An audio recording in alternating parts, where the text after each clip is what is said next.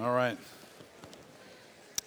As you are making your way back to your seat, if you would take out your Bible, whatever version of that you use, whether it's got paper involved or digital connection.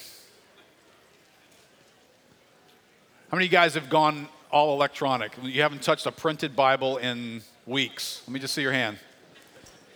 Really? Come on, you can admit it. It's all right. I use an electric one too.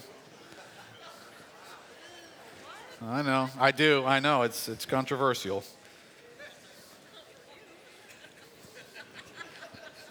But don't give up. I'm still going to complain and take every shot I can against everything electronic. Electronics hate me. Anybody who works with me knows this. The electronic world is assigned demons to me. So if there's anything in my life that involves electronics, it is not going to operate the same way for me as it does for anybody else. It just is a fact. So, all right, we'll open to Exodus chapter 14, and there's some great insights here from the Lord that are going to find their way into the everyday moments of our lives. And they're also going to inform us of something that we are always desperately in need of. We are called to live our lives in a universe created by God and created for God's purpose. And so who this God is and what he's like is going to have a huge influence in how do you go about living your life. Right? So there really isn't or shouldn't be a human being who has been created by God who's seeking to create a personal storyline that doesn't take into account the Creator, right? Otherwise, there's no way to live a life that's got purpose in it. And so this passage is going to take us into some insights about God that, again, it's going to be an awkward angle to approach, I'll warn you in advance, but it's extremely helpful and important in the spaces of our lives in which we live. So we're going to start reading in verse 10 of chapter 14. And this is a world-famous event, right? Exodus 14 takes us to the Red Sea and to one of the most spoken about miracles in all of Scripture, the parting of the Red Sea and the rescue of God's people and the overcoming of their enemy in this event. But I want us to focus on something that's part of this story that gets overlooked almost every time it's read, and it has to do with the fear that is in this story. Fear begins in a certain place, and fear is going to end in a certain place. And it's going to be important that we understand what happens and even why this event, I think, is here. So let's start in verse 10, Exodus 14. It says, "When Pharaoh drew near, the people of Israel lifted up their eyes, and behold, the Egyptians were marching after them. And they feared greatly. And the people of Israel cried out to the Lord. They said to Moses, 'Is it because there are no graves in Egypt that you have taken us away to die in the wilderness? What have you done to us in bringing us out of Egypt? Is not this what we said to you in Egypt? Leave us alone that we may serve the Egyptians. For it would have been better for us to serve the Egyptians than to die in the wilderness.' And Moses said to the people, 'Fear not. Stand firm and see the salvation of the Lord, which he will work for you today. For the Egyptians whom you see today, you shall never see again. The Lord will fight for you, and you have only to be silent.' The Lord said to Moses, 'Why do you cry to me? Tell the people of Israel to go forward. Lift up your staff and stretch out your hand over the sea and divide it, that the people of Israel may go through the sea on dry land. And I will harden the hearts of the Egyptians so that they shall go in after them, and I will get glory over Pharaoh and all his hosts, his chariots, and his horsemen. And the Egyptians shall know that I am the Lord, when I have gotten glory over Pharaoh, his chariots, and his horsemen.' Then the angel of God who was going before the host of Israel moved and went behind them, and the pillar of cloud moved from before them and stood behind them, coming between the host of Egypt and the host of Israel. And there was the cloud and the darkness, and it lit up the night without one coming near the other all night. Then Moses stretched out his hand over the sea, and the Lord drove the sea back by a strong east wind all night and made the sea dry land, and the waters were divided. And the people of Israel went into the midst of the sea on dry ground, the waters being a wall to them on their right hand and on their left. The Egyptians pursued and went in after them into the midst of the sea, all Pharaoh's horses, his chariots, and his horsemen. And in the morning watch, the Lord in the pillar of fire and of cloud looked down on the Egyptian forces and threw the Egyptian forces into a panic, clogging their chariot wheels so that they drove heavily. And the Egyptians said, "Let us flee from before Israel, for the Lord fights for them against the Egyptians." I'm not going to tweak that point out, but did you just learn something about God just by reading that one statement? Now, you may have learned something. If your best friend is an Egyptian, you just learned something that's very awkward. People avoid reading things in Scripture that they don't like. Now, if your best friend's an Israelite, you love that idea. God fights for the Israelites. But part of reading that passage also informed you about something. He doesn't fight for the Egyptians the way he fights for the Israelites. So you just learned something about God. I'm not saying you like it, but it is what God has done. Verse 26, "Then the Lord said to Moses, 'Stretch out your hand over the sea that the water may come back upon the Egyptians, upon their chariots and upon their horsemen.' So Moses stretched out his hand over the sea, and the sea turned to its normal course when the morning appeared. And as the Egyptians fled into it, the Lord threw the Egyptians into the midst of the sea. The waters returned and covered the chariots and the horsemen. Of all the host of Pharaoh that had followed them into the sea, not one of them remained. But the people of Israel walked on dry ground through the sea, the waters being a wall to them on their right hand and on their left. Thus the Lord saved Israel that day from the hand of the Egyptians, and Israel saw the Egyptians dead on the seashore." Israel saw the great power that the Lord used against the Egyptians, so the people feared the Lord, and they believed in the Lord and in his servant Moses. Well, Lord, these are words you have preserved for us. Lord, they benefit who we are made to be because they teach us about who you are.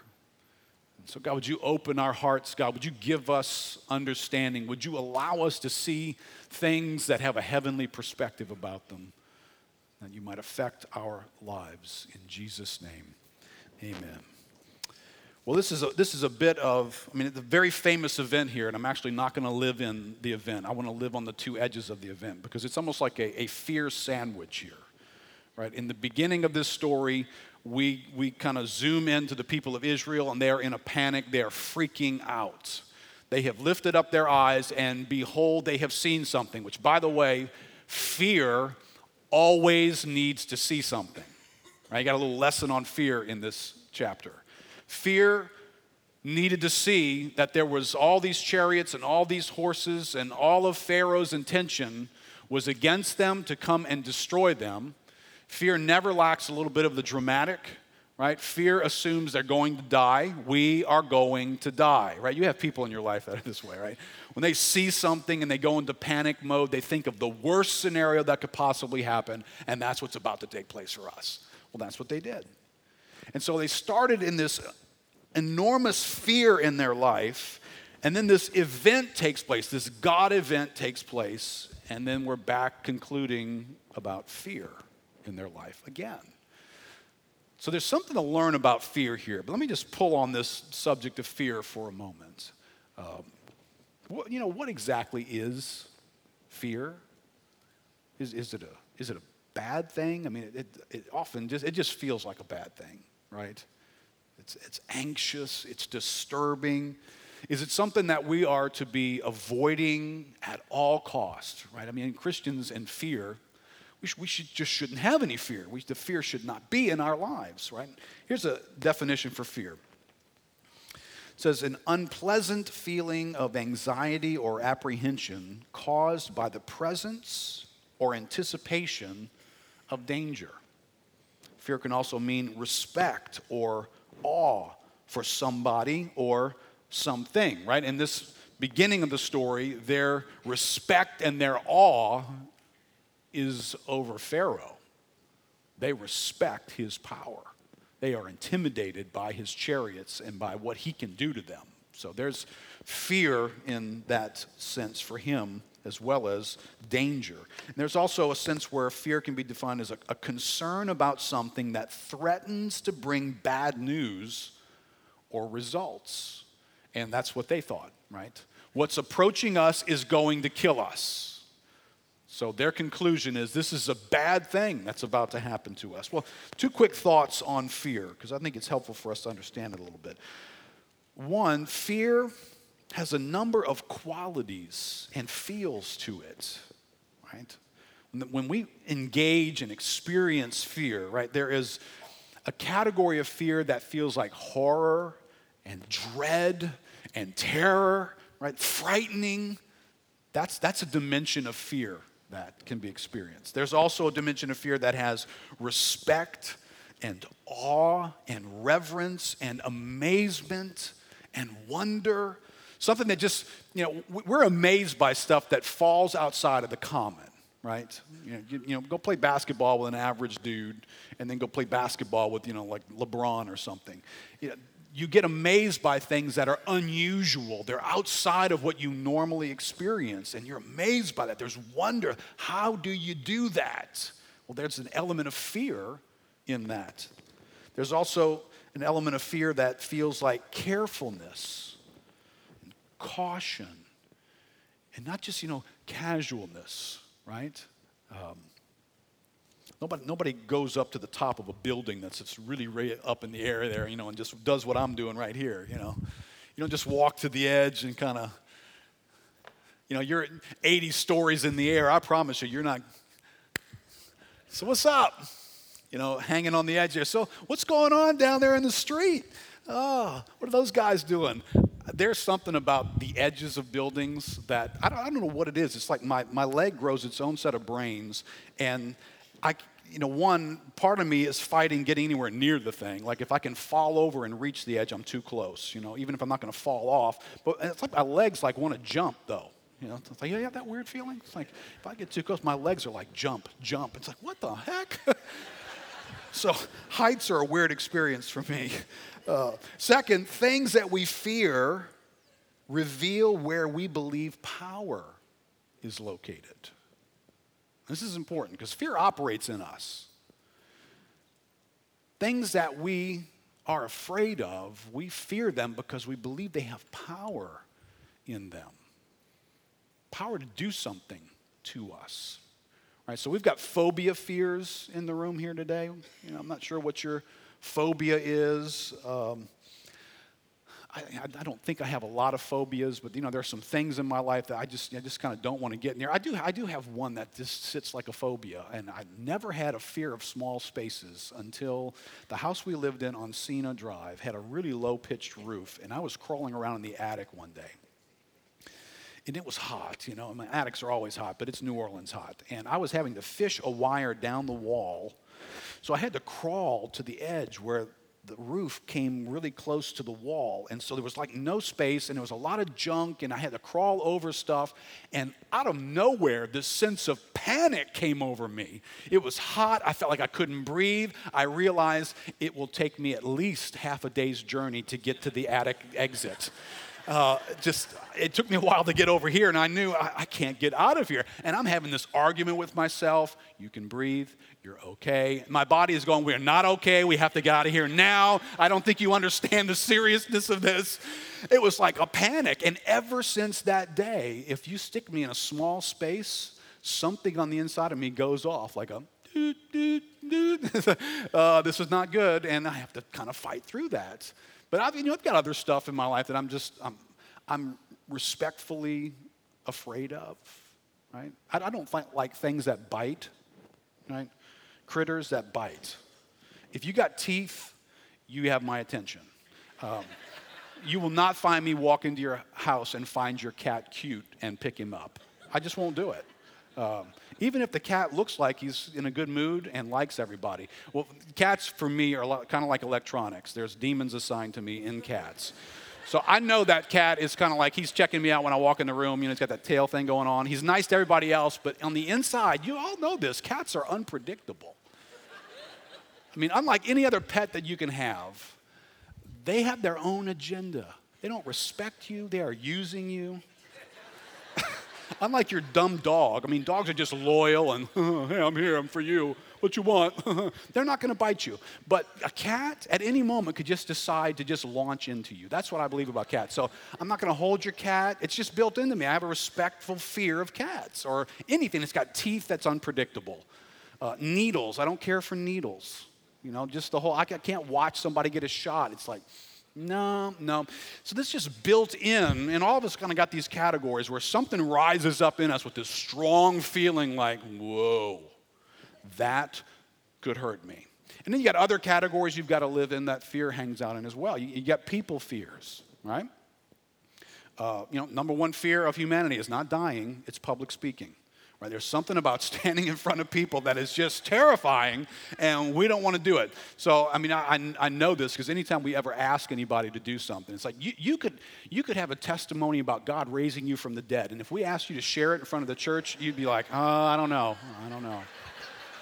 Look, I mean, I know I was really, really dead, and it was pretty amazing that God raised me up, but geez, could you read it for me? I mean, it's terrifying, right? But there's other dimensions of relating to people that you can just be afraid of new people. You can be afraid of large groups. You can be afraid of being rejected, of not being accepted. And that stuff will just boil up in you in a major way, kind of like here comes the Egyptian chariots and, oh my gosh, I'm going to die. I'm going to die. If I've got to go do that with those people, I'm going to die. And that's in us. It's this response of fear or circumstances come into our lives. I mean, we get in touch with fear when the economy changes, right? I mean, I know this. I'm watching economic news that I know affects some of you guys in this room. You know, we live in New Orleans. We are probably some of the few people on the planet who don't celebrate the thought that the price of oil could go lower, right? Now, maybe you do, and it's only because you don't care about the people in this room who work in the oil industry. But, you know, people who service the oil industry, they own businesses that service the oil industry. Their jobs are based in, or maybe they work for the government that gets quite a bit of its revenue from higher oil prices. So when, you know, oil prices keep tanking like they are, I read an article the other day that somebody thought oil could go down to $15 a barrel. What? Now, hey, gas will be really cheap, but there's a bunch of people in this room that every time oil goes down lower, fear increases in their life. Because am I going to get laid off? Am I going to lose my job? If I keep my job, can I make any money at this anymore? Right? So those are real, legitimate fears.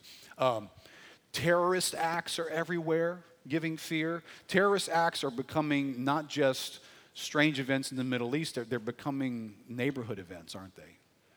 How many of you guys, if you go to a movie, I've never done this before. I did it when we were on vacation. We went to a movie. I watched every person who walked into the theater. And, if some guy looking a little suspect had walked in alone, I don't know what I'd have done. You know, the one guy that looked suspect to me was with his wife or his girlfriend. So I thought, nah, he's not going to shoot everybody with his girlfriend here. I mean, come on. They don't do that. They're alone. But there's just fears in us that we interact with life, and here's what happens. We start believing that these things have power over us. They have the power to harm us. They have the power to affect our health, our well-being, our future, our income, the life that our income can provide for us.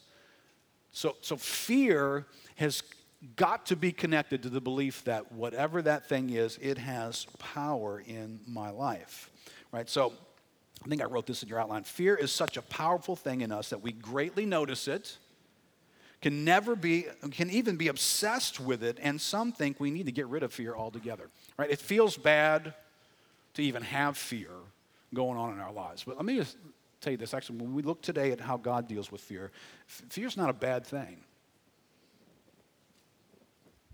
But you do have to understand how it's operating in your life and where you're finding it, right? So you guys remember the days back when Cold War radioactivity was, possible radioactive activities, dirty bombs and all this kind of stuff. And they had this little device, it's called a Geiger counter. You guys know what a Geiger counter is? So it detects radioactivity. And so, this Geiger counter, you turn it on and then, it gets over here by something radioactive and starts coming to life, that thing right there is radioactive, and you point it over here and it's, all right, that thing's radioactive. Well, fear is like a Geiger counter for us. When fear makes its noise in our life, it's because it's pointing at something that we believe has power over us.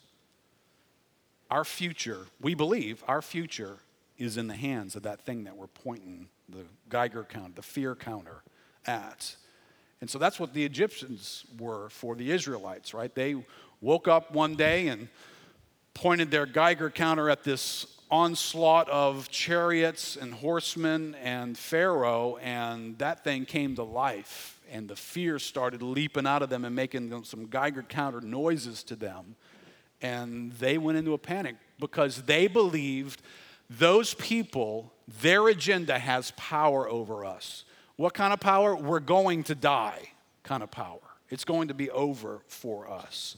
So here's the challenge, because I know fear is such an awkward feeling thing that we love to get rid of it. Let me just break some news to you today. You will never get rid of fear this side of heaven. And even in heaven, you will have a form of it that you should have. So fear is not a bad thing, right? Here's the reason you can never get rid of fear. It's because you will always recognize you don't have total control or power over your life. And something else does. No matter what you try to do to make fear go away, at some point in the back of your mind, you know you do not have total control and power over your life. And something else does. Does everybody in here, this is not a time, let's all have a negative confession together. Does everybody recognize that at some point you are going to get a bad health report? You recognize that? And you may be, batting 1,000. I mean, you just lived a healthy life. Other people have had some issues, but for you, you've just cruised through life healthy. So you've got a history that kind of leads you to believe that, hey, tomorrow's going to be healthy too, and the next day is going to be healthy as well. Not necessarily, right? I mean, I have been a picture of health in my life. I was one of those kids who got perfect attendance in school. I just never sick. I just had an immune system that just jumped all over whatever came along, and I just was seldom ever sick. Seldom had almost any issues. I played sports. I had seldom had injuries. I think I missed a couple of games for a finger issue and an ankle issue once. I just was healthy. And then I hit my mid-40s. And most of you guys have known me during that time. And I've had to sit down to preach, my leg propped up. I've had to have operations, multiple. I got told I had cancer at some point. So all of a sudden, I was on a hot streak all these years, and the notice came in that said, Keith, you don't have control over your health. You don't have the power to make your health stay on track for the rest of your life. And even if you can treat something or take some medicine that helps, there's coming a day when you are going to die. That day is in everybody's future. Death will have a say-so over you. Whether you want it to or not, it will come with power, and you will not be able to resist it or make it go away. But there's lots of stuff in your life that you don't have control and power over. I mean, hopefully you're recognizing, you don't have control and power over the people in your life. Now, some of you think you can control the people in your life. Some of you just do a really good job of working 24/7 at controlling the people in your life, but you don't have control over them. You can fall out of favor with them. Everybody in this room's got former friends. Everybody in this room's got people that you never thought would have done what they did, but they did what they did. And you had to live in the fallout of what's happened. You've got family members that are that way, that you thought would never treat you the way that they treated you, and they did.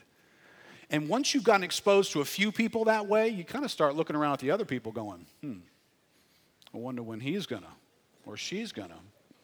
Oh yeah, you're my friend now, but because you look just like that one over there who did this to me.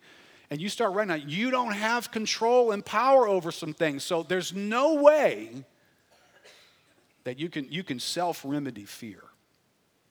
But God has a remedy for fear.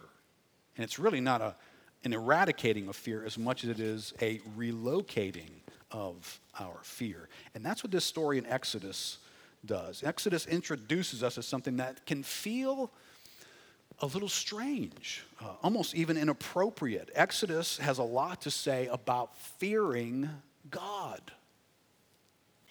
And that doesn't sound like we should fear God. Why would we fear God? And does the Bible really say much about that? Well, listen, in the day and age in which we live, maybe more so than other generations that any of our family or ancestors would remember, we live in a day that has given itself permission to do this to God. There is a God out there, and I will take a slice of this end of him, and I will not take the rest of him. So the slice that is in our culture today is we like a God who is loving and to be loved, who is kind and patient, who a God that doesn't have too much of an opinion about things, a God who cares, a God who will come run and bring to us comfort, and we will feel comforted by this God. But we don't have a category for fearing God. That's not something that we're comfortable with. I don't know if you've noticed, if you've been a Christian for a while or you just pay attention to bumper stickers, you're going to notice that there is a change in verbiage going on in the Christian universe, right? You can play along with me on this one. God is good. All right, did you know that that's kind of a catchy thing that years ago, it's true, it just wasn't so catchy. And it wasn't so popular. Right? 30 years ago, a much more popular bumper sticker said, Jesus saves. Y'all remember that one, you older people? Remember that?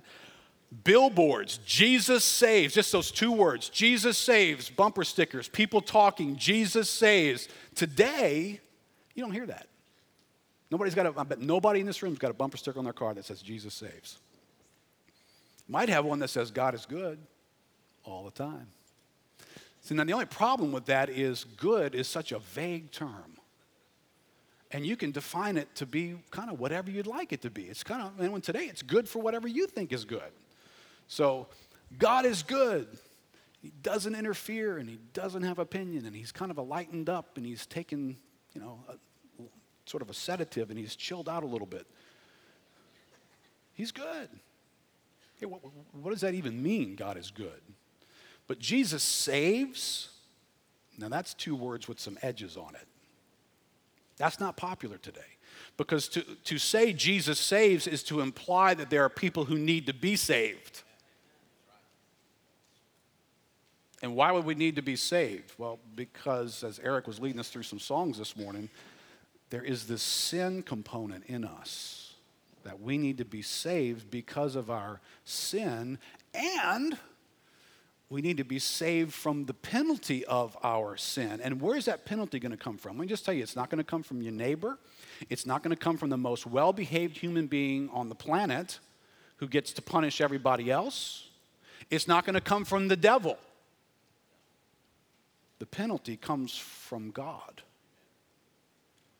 So Jesus saves implies that there is a God to whom we are accountable and we need to be saved from him and to him.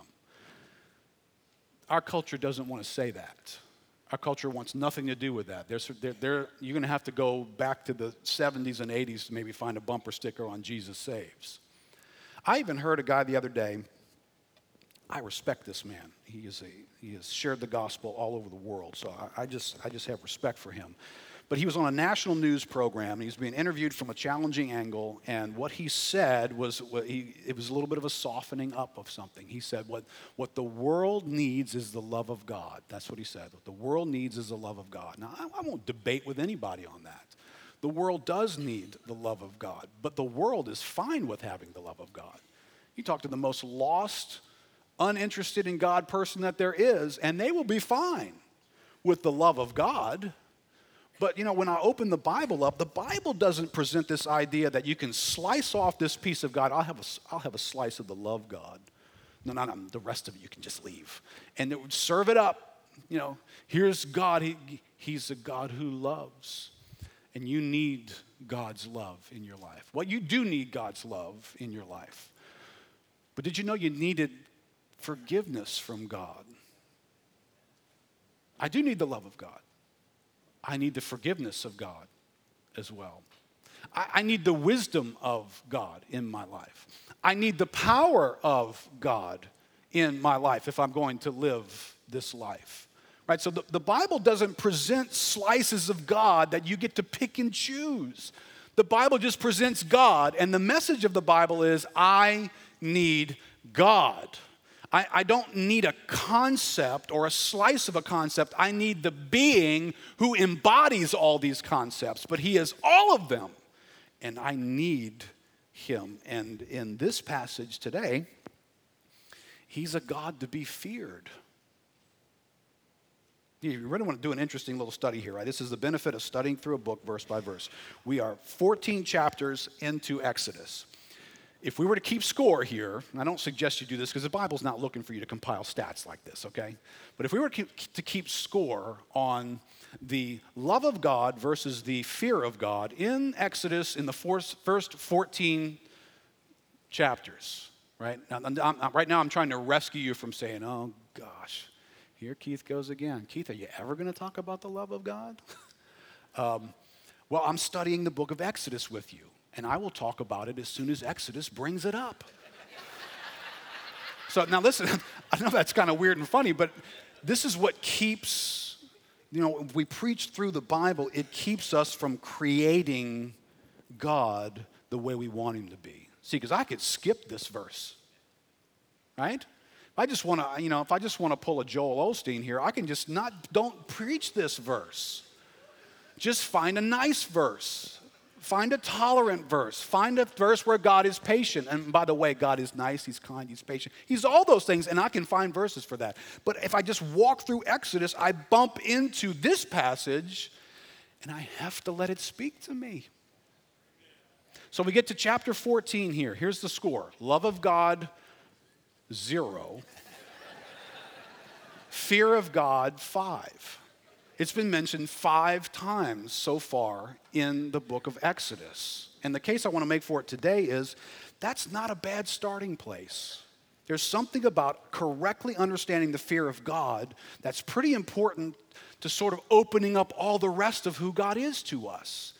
And I'm not trying to make a case for this that the Exodus isn't making, because Exodus could have come along and said a lot using phrases that it does use elsewhere. God is love. That's in the Bible. It's just not in the first 14 chapters of Exodus. And not because Moses isn't writing going here, wow, I hope I'm giving enough airtime to enough things here. It's just writing as God is leading him to write. And this is how he lays it out for us. Ed Welch says, to fear the Lord is one way we are instructed to respond to God. There are many ways God's called us to respond to him, such as with love, obedience, honor, and trust. Yet, the call to fear the Lord is the most frequently commanded and central response. Look at this thought. Here's what happens when we start slicing God up and leaving out parts of him. If you don't let God be all that he is to you, then you will battle with fearing the wrong things throughout your life. And you'll live under the tyranny of other people, things, circumstances, etc., having power over you. See, there's something about the fear of the Lord that is a rescuing thing for us. That's what you see in this story here.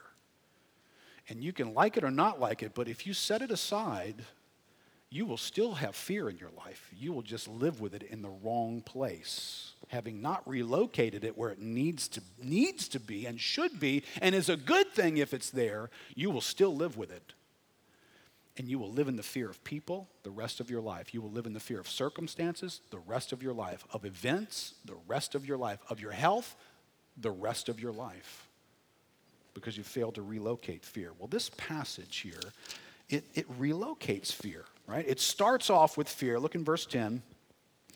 It starts off with fear being condemned. In the beginning, fear is a bad thing because it's located in the wrong place in their lives. When Pharaoh drew near, the people of Israel lifted up their eyes, and behold, the Egyptians were marching after them, and they feared greatly. Now, that fear gets spoken to in verse 13. And Moses said to the people, fear not. Right? That fear right there gets condemned by Moses. The presentation here, the way the scripture picks this up, is that the people of God ought not be looking at approaching armies and be afraid of them. And then when it closes, fear actually is commended. Verse 31, Israel saw the great power that the Lord used against the Egyptians, so the people feared the Lord, and they believed in the Lord and in his servant Moses. So we started with a fear to be condemned. We ended with a fear to be commended in our lives. Interesting, you don't get rescued here. I've heard people try and rescue this fear of the Lord concept by trying to play with the words that get used in the Hebrew language. If you'll be fair and you'll look at everywhere the use of fear is in the Old Testament, you're not going to be able to get rescued from what you're trying to get rescued from.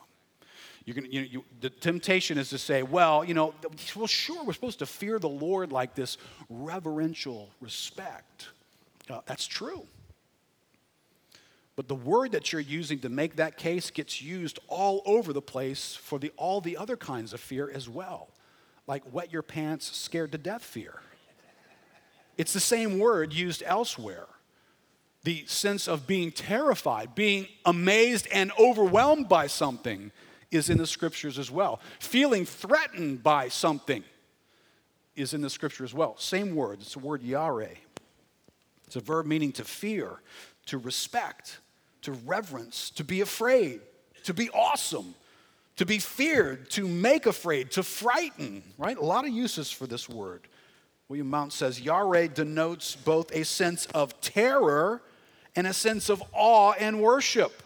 All right, do you have that in your concept that you could possibly be relating to a God who in his being, there's a sense of terror as well as affection and worship? Now, maybe that doesn't make sense at a human level, but that's one of the things we have to be careful about, that we don't take our ideas at a human level and then try and place them upon God, right? If I might be terrified of you because you're just weird and unpredictable, and you just stab somebody in the back of the room and you're walking up toward me. Okay, that's a totally different response, because in all that I know about you, unlike in all that I know about God, with God I can be both terrified and attracted at the same time. Now, if you just stab somebody and you're coming at me with a knife, I got no attraction for you, right? I got a lot of terror going on, but I'm not attracted to you, by the way. If you pointed this Geiger counter of fear at people's lives in Scripture, right? This is not just a problem for these Israelites facing an Egyptian army, right? They pick up, the Geiger counter goes nuts. The fear counter goes off the charts when they see this army coming. And that's the human need, a need to relocate their fear. But they're not alone here, right? There's lots of folks before them. This word yare gets used in other places. Genesis 26:7. When the men of the place asked him, right, speaking of Isaac, about his wife, he said, she is my sister. For he feared to say, my wife, thinking lest the men of the place should kill me because of Rebekah, because she was attractive in appearance. All right, what's happening to Isaac in this moment? These men come into his life, and he's got a good-looking wife, and he's in a foreign land, and he starts thinking, right? And he points that Geiger counter over at these group of men and knows what foreigners are like, and he's thinking and filling in the blanks, these guys are going to kill me and take my wife. And his fear monitor goes off like nuts. And whatever he's going to do next, interesting notice, gets dictated by what he's afraid of. That'd be an interesting study to do in your own life. How many actions have you taken based on what you are afraid of? A lot, right? And he does as well. Genesis 31, speaking of Jacob, says, Jacob answered and said to Laban, because I was Yahweh, afraid, for I thought that you would take your daughters from me by force, right? So Laban's got power over Jacob in this moment because Jacob has something he doesn't want to lose, something precious to him, something valuable to him, and he perceives that person has the power to take by force what matters to me. And so his fear is all over the place. His Geiger counter is making a lot of noise in this moment. A little bit later, Genesis 32, again, then Jacob was greatly afraid, Yahweh, and distressed. He divided the people who were with him and the flocks and herds and camels into two camps, thinking this: if Esau comes to the one camp and attacks it, then the camp that is left will escape. So at another point in Jacob's life, who is he afraid of? Esau. Esau, my brother, is coming to disrupt my life, to kill people. Esau has the power to affect my world. And so I'm afraid of him, right? Anything you see as powerful in your life, you will be afraid of. And he was. Genesis 43. These are Joseph's brothers.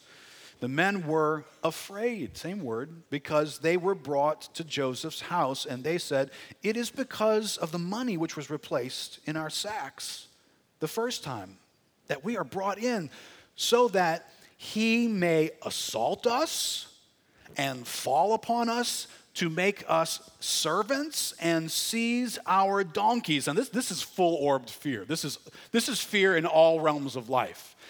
This guy, Joseph, they don't know who he is right now, right? These are the brothers, and they're afraid of him because he's got power in all categories. Our health could be threatened by this guy. He's going to assault us and beat us half to death. So physically, I'm afraid. He's probably more afraid of Joseph than I am of cats. He's afraid of their future. Right? This guy has power over our future. He's going to take our future away. He's going to make us servants. And he's going to take our stuff.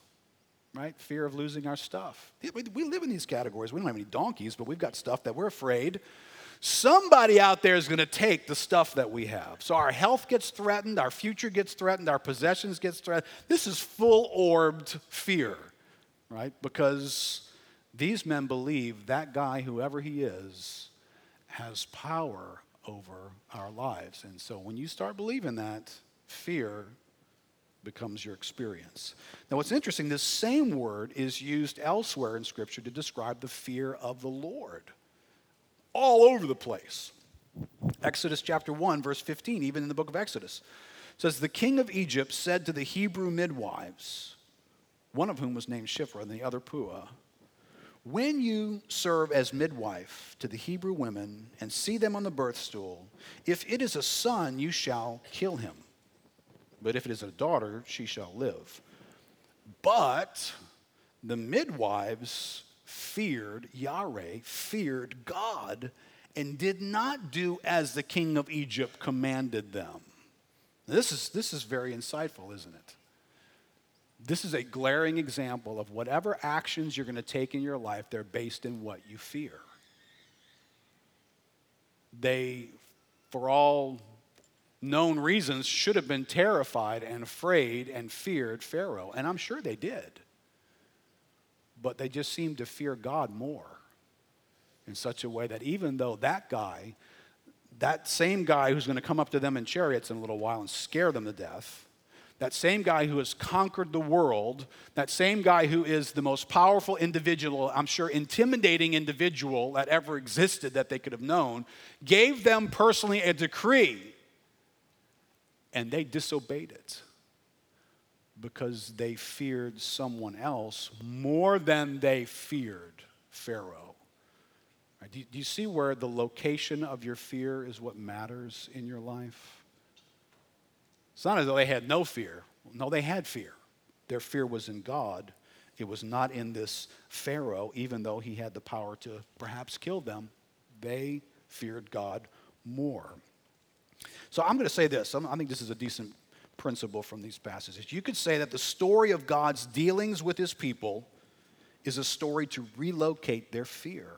Not to eradicate this fear, but to relocate it. Right? And in Exodus, God is relocating where their kind of Geiger counter finds greatness and power and things that are fearful, right? God is relocating that. You have called that great, and because you think it's great and you think it's powerful, you think it has control over your life, therefore you fear it. That's how we live. And God steps into that in Exodus and says, I'm going to relocate your fear. I'm going to move your fear from where you've been having it parked, and I'm going to put it over here. He's not going to eradicate your fear. He's going to relocate it. Exodus chapter 6, we'll just look at these verses quick. Verse 6, say therefore to the people of Israel, I am the Lord, and I will bring you out from under the burdens of the Egyptians, and I will deliver you from slavery to them, and I will redeem you with an outstretched arm and with great acts of judgment. I will take you to be my people, and I will be your God, and you shall know. Chase down that little phrase everywhere you can in the Old Testament. You shall know. They shall know.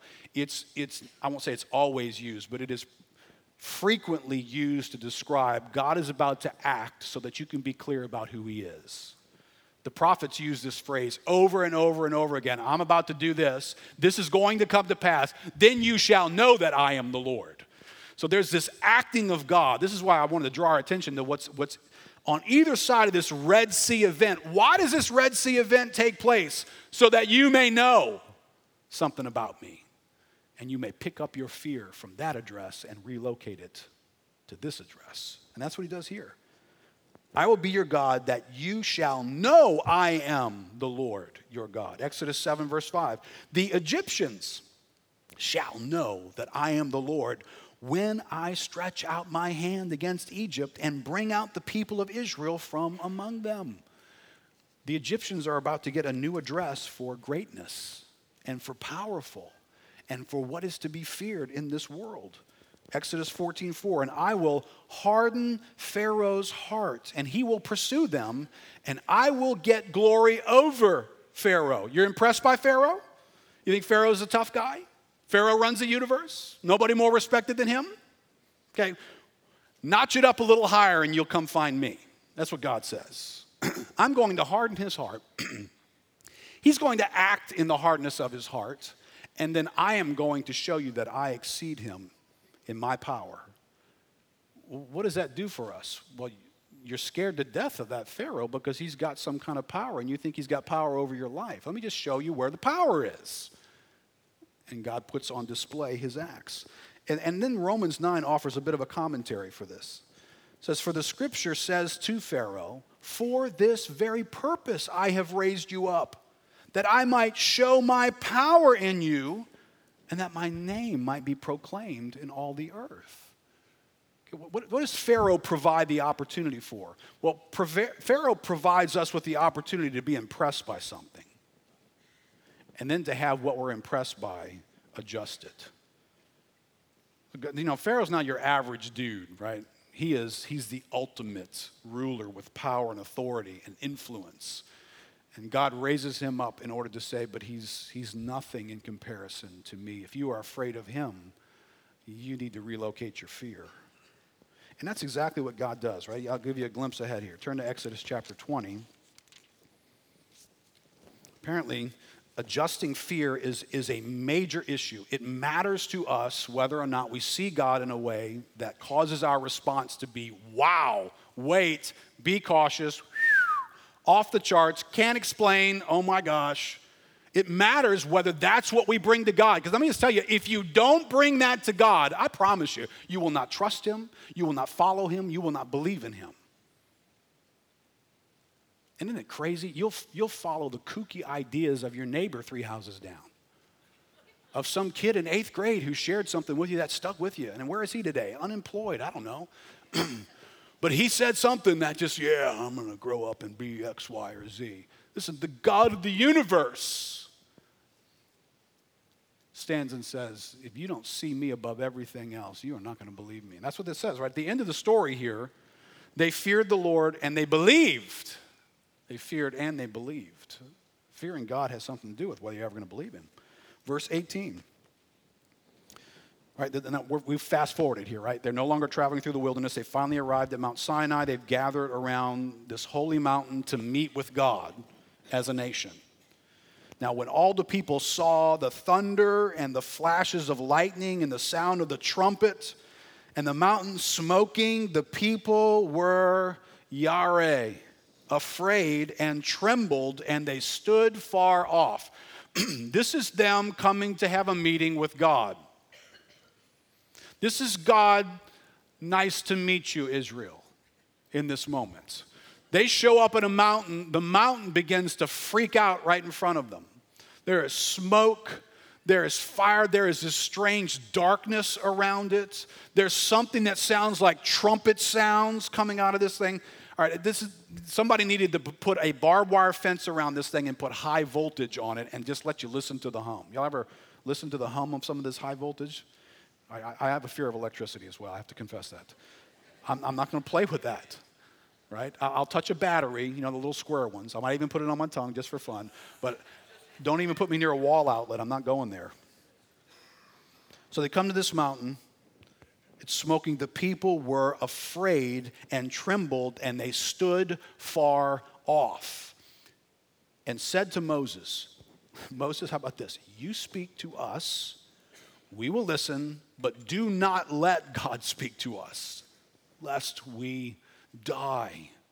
Right, this is yare, right? This is like, I think we're going to die. Fear.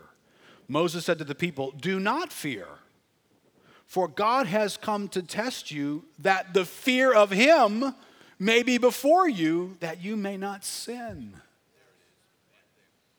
All right, here's an event. Now listen, let me just tell you something. God does not show up this way in everybody's life. Right? The Samaritan woman, the woman at the well doesn't meet God this way. Right? So this is not the only image of God, but this is an intentional image that God imparted to these people. This is fear by design.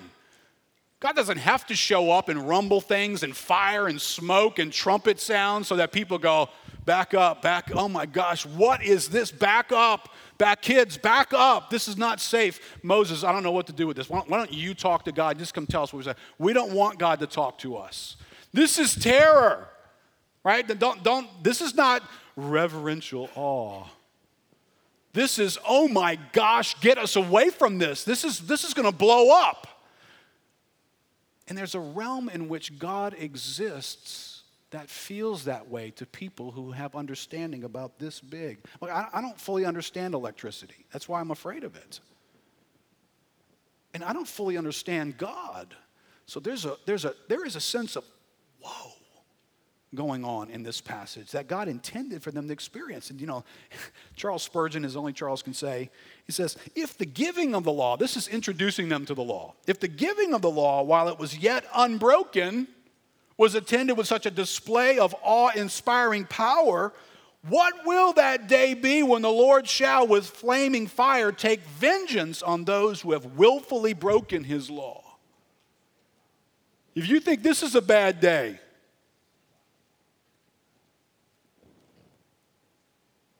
there's a reason why the Bible uses some weird-sounding language. It is a terrible thing to fall into the hands of the living God.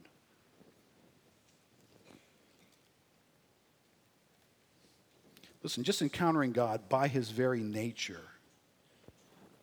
is fear-inspiring because of the nature of who we are, the limitation of who we are, and the nature of who God is, right? I'm not going to read this passage. You can go back and look at it. But you guys know the story, right? In Mark chapter 4, all the disciples get in the boat with Jesus. They begin to cross the sea, and they're going to the other side.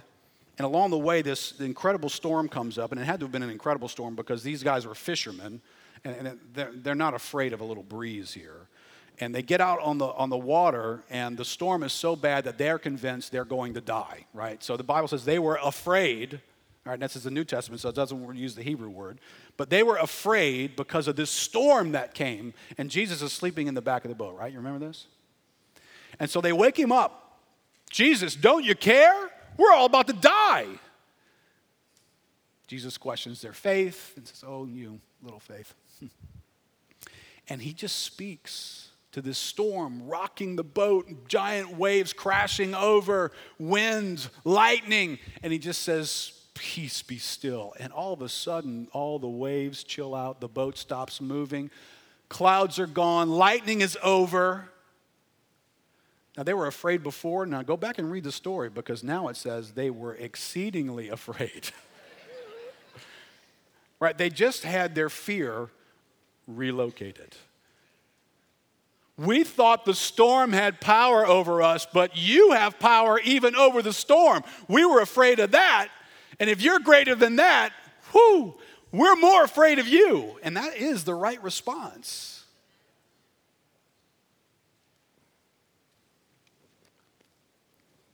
Jonah has an interesting, similar story. Right, you can read those two passages there, but remember Jonah's story. They get caught in a storm. Jonah's down below deck. These guys get convinced. They're afraid. They say, Yare, they're afraid. We're going to die. They start throwing stuff overboard from the ship, trying to lighten the load so they can survive this thing. And then Jonah makes them aware that, hey, the problem here is I'm running from Yahweh. I'm running from the one true God, and your only hope is to throw me overboard. And so they pitch him overboard. Now, they were afraid before, and they pitch him overboard, right? You see that in verse 16? And all of a sudden, the storm just dies in an instant. Same sort of a scenario. It says, then the men feared the Lord exceedingly. They were afraid before, but now they're exceedingly afraid. Right? When this is the whole purpose of God introducing us to the need to relocate what we call powerful. What was the difference between David meeting Goliath and all the Israelites who were scared to death to do the same thing? They were afraid of Goliath. David was afraid of God. So what did he do? He picked up some stones, walked right out there and said, I don't know who you are. I just know who God is. His fear wasn't in a giant. His fear was in God. Right, remember the great clash between Jesus and Pilate? And Pilate, a man who he is used to everybody being afraid of him. He's the final word on whether you live or you die. So he's used to people being scared of him. Jesus comes before him and shows no fear. He's totally at peace. Puzzling. Pilate asked him, do you understand what's going on here, dude?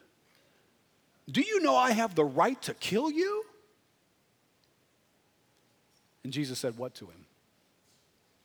You would have no power over me unless my Father in heaven, who is over you, had given it to you. See, I have a fear of the one who's in charge of all power, not the ones who seek to use it against me. Right, this is a relocation of fear. Ed Welch says, if you really want to fight fear, learn to fear someone who captures your attention in such a way that your other fears suddenly seem pedestrian and unimportant. Listen, everybody else who faced Pilate was scared to death. Jesus was not. Now, let me just say this quickly. The fear of God, it may sound strange, but it's a good starting place. Exodus presents it that way, right? This Exodus curriculum has a featuring element of relocating their understanding of power and things that were to be feared. Proverbs 9, verse 10 says this, the fear of the Lord is the beginning of wisdom, and the knowledge of the Holy One is insight. Accurately understanding God is insightful. The fear of the Lord is the beginning of wisdom. If I got no fear of God, then everything else in the world can't make sense to me correctly because I am locating power somewhere else besides in the one who has ultimate power and authority over everything. And so if I don't have God in the picture, I've got authority and power somewhere else in this world, and therefore I'm not a wise person. I have misdefined life in that moment. And, Exodus is people kind of getting introduced to some things about God. So in the curriculum of God here, it's not like God says, ooh, fear of God. Hey, let's spend like all of first grade in the love of God, and then maybe we'll move on to grace and mercy in second grade. We'll get to third grade and we'll just slowly introduce righteousness, but we won't want to move too fast. And then maybe when they get to grad school, we'll talk about fear of God, because that just sounds so weird. Can you follow with me? In Exodus, in first grade, they get introduced to the fear of God. Now, listen, I know that I might not be the consultant God wants in the curriculum-based stuff that he's doing here. But apparently, the fear of the Lord is the beginning of a lot of things. It's what enables us to get some things right. Ed Welch says, the fear of the Lord is not for specialists who focus on one attribute of God to the exclusion of others. It is prized throughout Scripture because it is such a mature response to God. It comes when we know that God is King, Lord, and Father. He is the high and exalted one, as well as the suffering servant. He both hates sin and delights in forgiving sinners.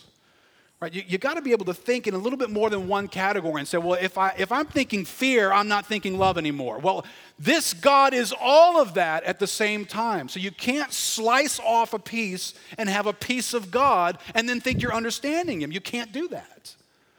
He is all of this, right? Look at these verses here. Look at the word mixture here. Deuteronomy 10, this is characteristic of many verses in the Old Testament. Verse 12, now Israel, what does the Lord your God require of you? But to fear the Lord your God, to walk in all his ways, to love him, to serve the Lord your God with all your heart and with all your soul, and to keep the commandments and statutes of the Lord, which I'm commanding you today for your good. Fear's not a bad thing in this passage. Fear leads to good. And by the way, fear gets mentioned before love does in this passage. The angel of the Lord, Psalm 34, the angel of the Lord encamps around those who fear him and delivers them. Oh, taste and see that the Lord is good. Blessed is the man who takes refuge in him. Oh, fear the Lord, you his saints, for those who fear him have no lack. Now, look at the words that are mixed together here. You have this sense of fear of God in the same passage with good. It is good. God is good. You are blessed, and you take refuge in him. See, you can fear God and run toward him in the Bible. Now, I know in human understanding, because of the way we use the term and what we understand about it, we run away from the things that we fear. But in the Bible, when we see God for who he is, we run toward him. Because though he is powerful and terrifying and freaks us out, he is at the very same time patient and loving and kind and merciful. It's not like he's got a day where, okay, on Tuesday I'm scary. And then on Wednesday I'm like calm and I've chilled out.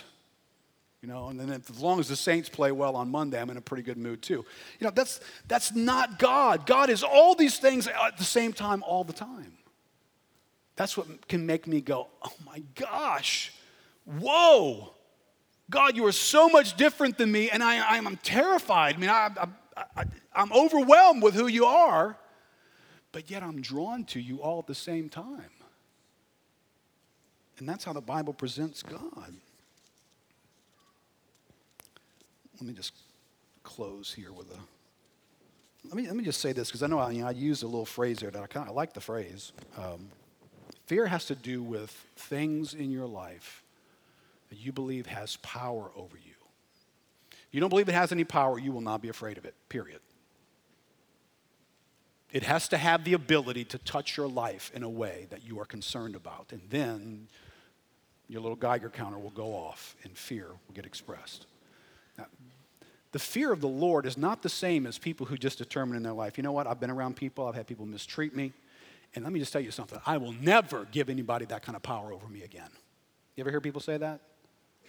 Okay, that's not the fear of the Lord. Your determination that you will not let people produce fear in you anymore, that's not the fear of the Lord. You haven't relocated anything. You just have made your mind up out of your own willpower that you are not going to experience fear. And by the way, you will never escape fear in this world. You will either relocate it to where ultimately you fear God, or you will be subject to whatever fear comes knocking on your door in whatever circumstance and people show up and have the ability to threaten your life. All right, let me close with this thought. Where do we get this fear of the Lord? How do you and I respond to God in such a way that ultimately we're no longer afraid of that? We fear God. I'm released from fearing that and Him in this situation. I fear God. Ultimately, I recognize God is the ultimate power. He's the ultimate authority. I don't need to be afraid of Pilate or Pharaoh or anybody else. God is ultimately in charge of life and of my life. How do I get there? Well, this Red Sea moment, and it's what God points to over and over again. I did this that they may know. That they may know, that you may know. The fear of the Lord comes from knowing something about God. If you don't know something about God, you have no grounds upon which to transfer your respect and your awe and your trust to Him. So it's pretty important that you know something. And today, I think knowing God is on poor ground. For whatever reason, you listened to something today. You came here today, and I'm grateful for this time, and I'm always grateful for the time when we gather together and we read God's Word and we think through God's Word through preaching. But there is an experiential level of you experiencing God that creates this sense of fear and awe. It cannot just be something that you hear somebody else describe. You've got to get close enough to God to want to back away from Him. You've got to come close enough to the mountain of God for you to feel the sense, not to hear that they felt that sense. That's great. But for you to feel the sense that I think I need to take a couple of steps back here.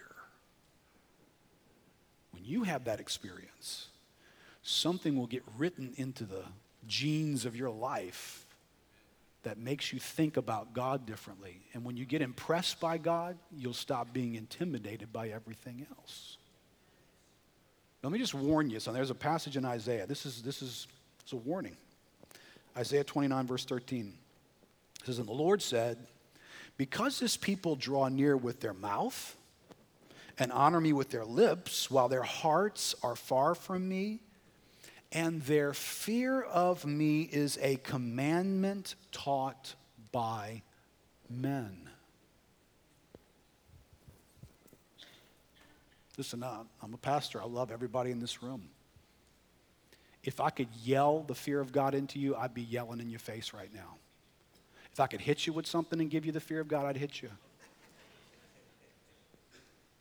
But I can't command you to fear God.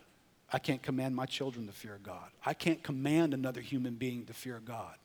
I can't teach you into the fear of God and corner you with arguments about the fear of God. You've got to experience God to get the fear of God. And beware, you're living in a land of Christianity that has a very, very, very low experience of God. And therefore, you're living in a land that has a very, very small fear of God. Because they just ain't gotten around Him. Listen, this is not bad. I'm not trying to, man, this is heavy. You know what's heavy in your life? The fact that you fear that thing over there and that person over there and that news item over there and that health report over there. That's what's heavy in your life. The fear of the Lord would lighten your load in all those categories. It's not the fear of God that's the heavy subject. It's living life without the fear of God. That's the heavy subject. So this is, what a graceful thing this is today. That God has given us a way to relocate our fear and to get liberated from those things that have been so threatening and make us cry out in a panic about our lives. Let's stand up together.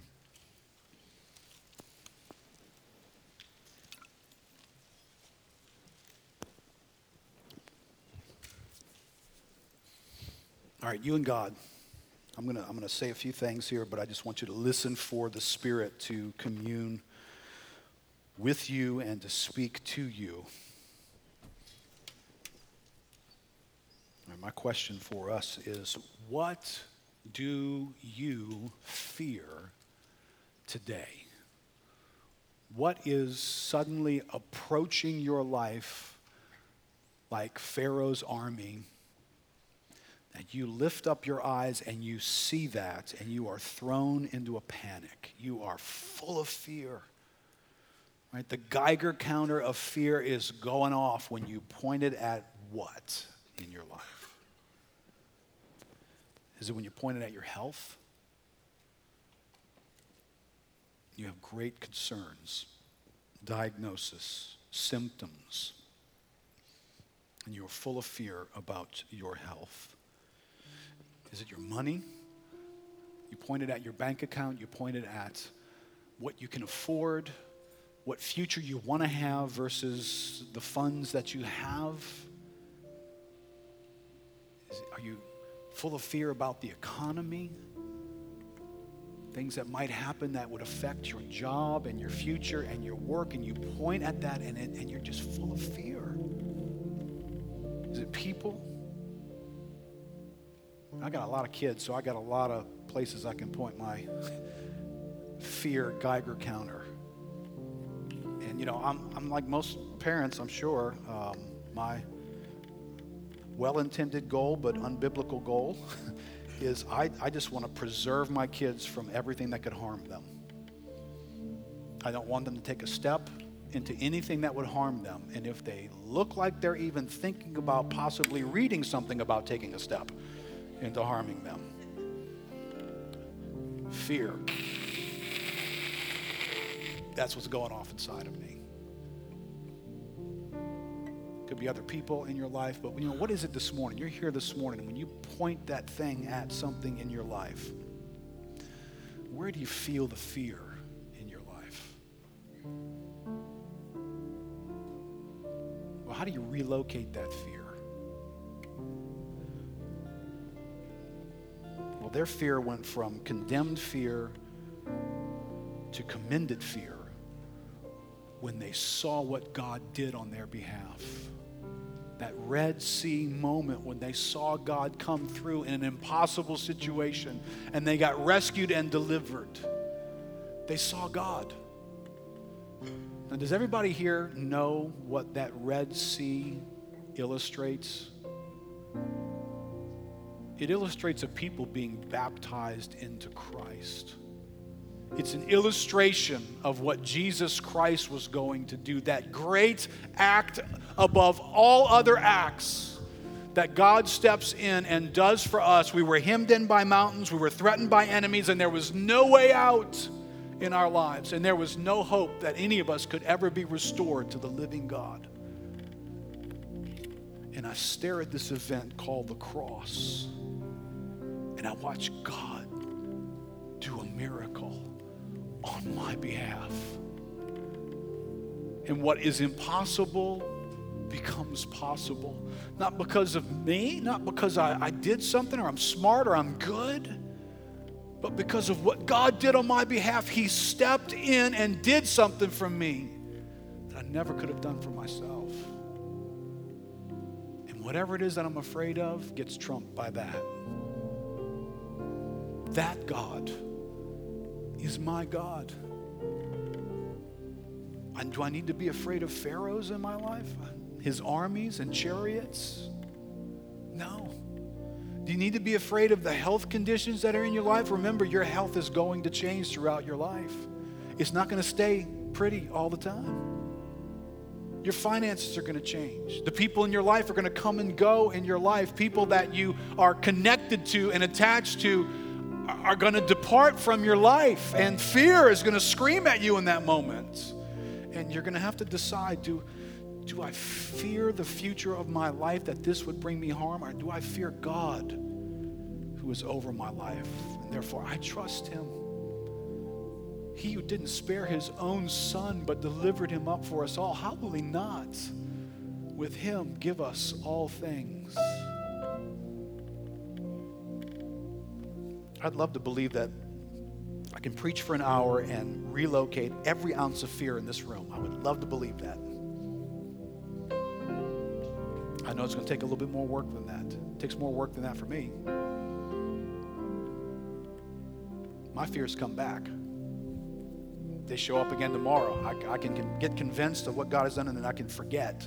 This was going to be the fear of God and the forgetfulness of man was going to be the title for this, but I've taken long enough just with the fear of God, so we decided not to do that. But how about this morning?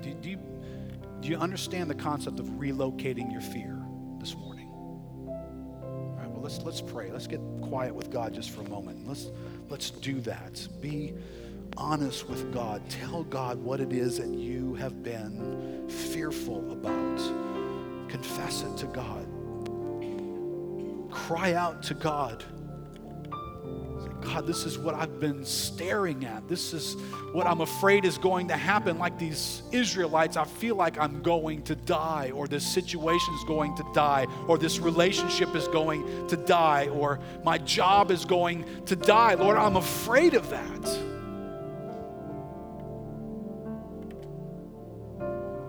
But God, I recognize today, if I'm going to fear anything, God, I'm to fear you. I'm to look to you, to hope in you. I'm to trust you.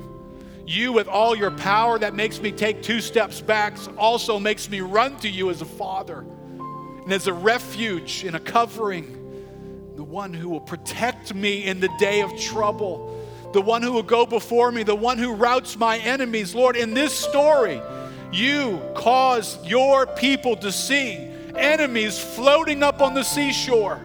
The ones that they thought just a few moments earlier were going to kill them have been overthrown by you, Lord. That's who you are, God who's faithful to your people, that there will never be a day that an enemy can overthrow our lives. For they would have no power at all were it not for you giving them a little bit. And ultimately, Lord, you are the God of power. And so this morning, Lord, we transfer our fear, Lord.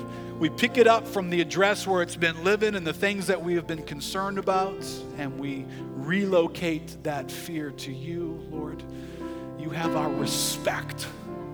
We are amazed at what you have done and what you will do. God, we call to mind your faithfulness. The God of the impossible comes through, and you will yet do that again in our lives, God. We transfer our fear to you, Lord, to you and you alone.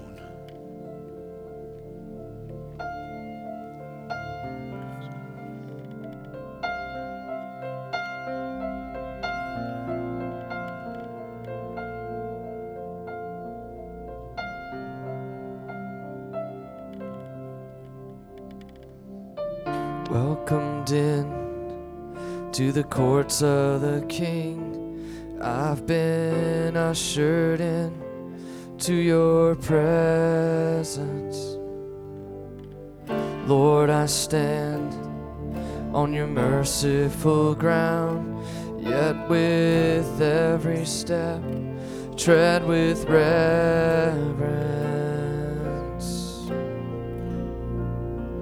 And I fall face down as your glory shines around.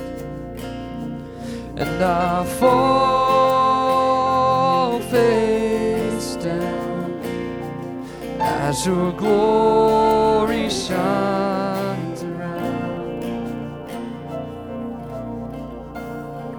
Who is there?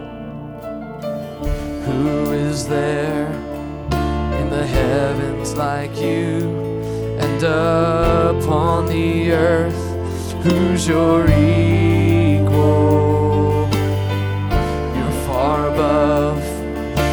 the highest of heights.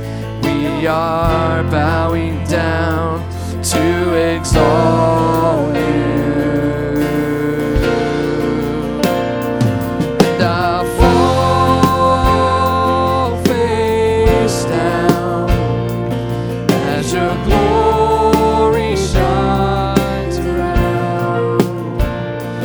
Yes, I fall face down as your glory shines around.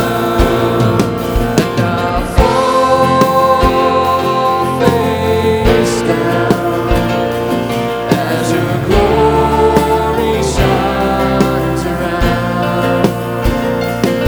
I fall face down as your glory shines around.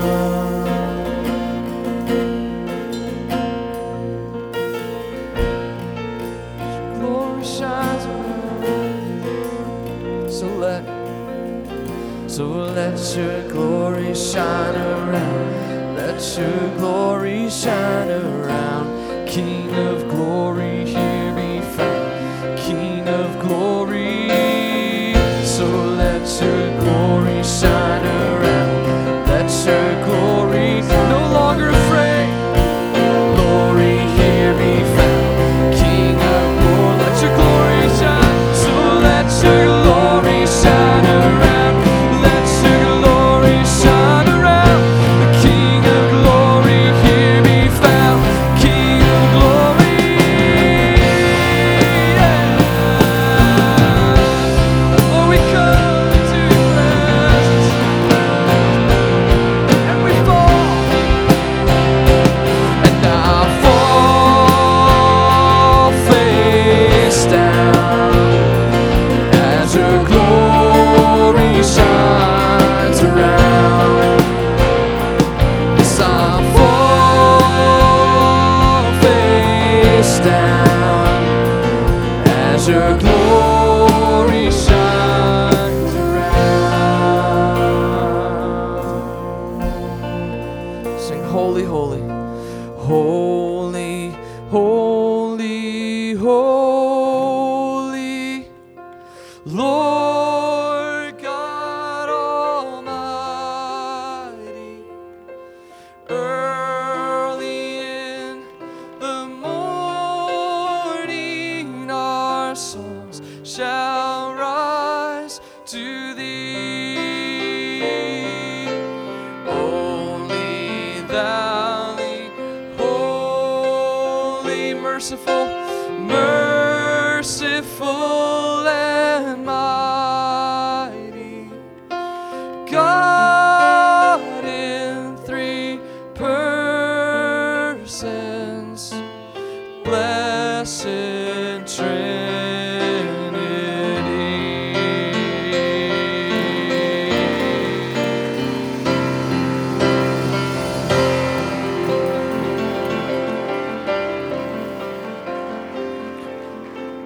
Amen. Amen. Have a good day.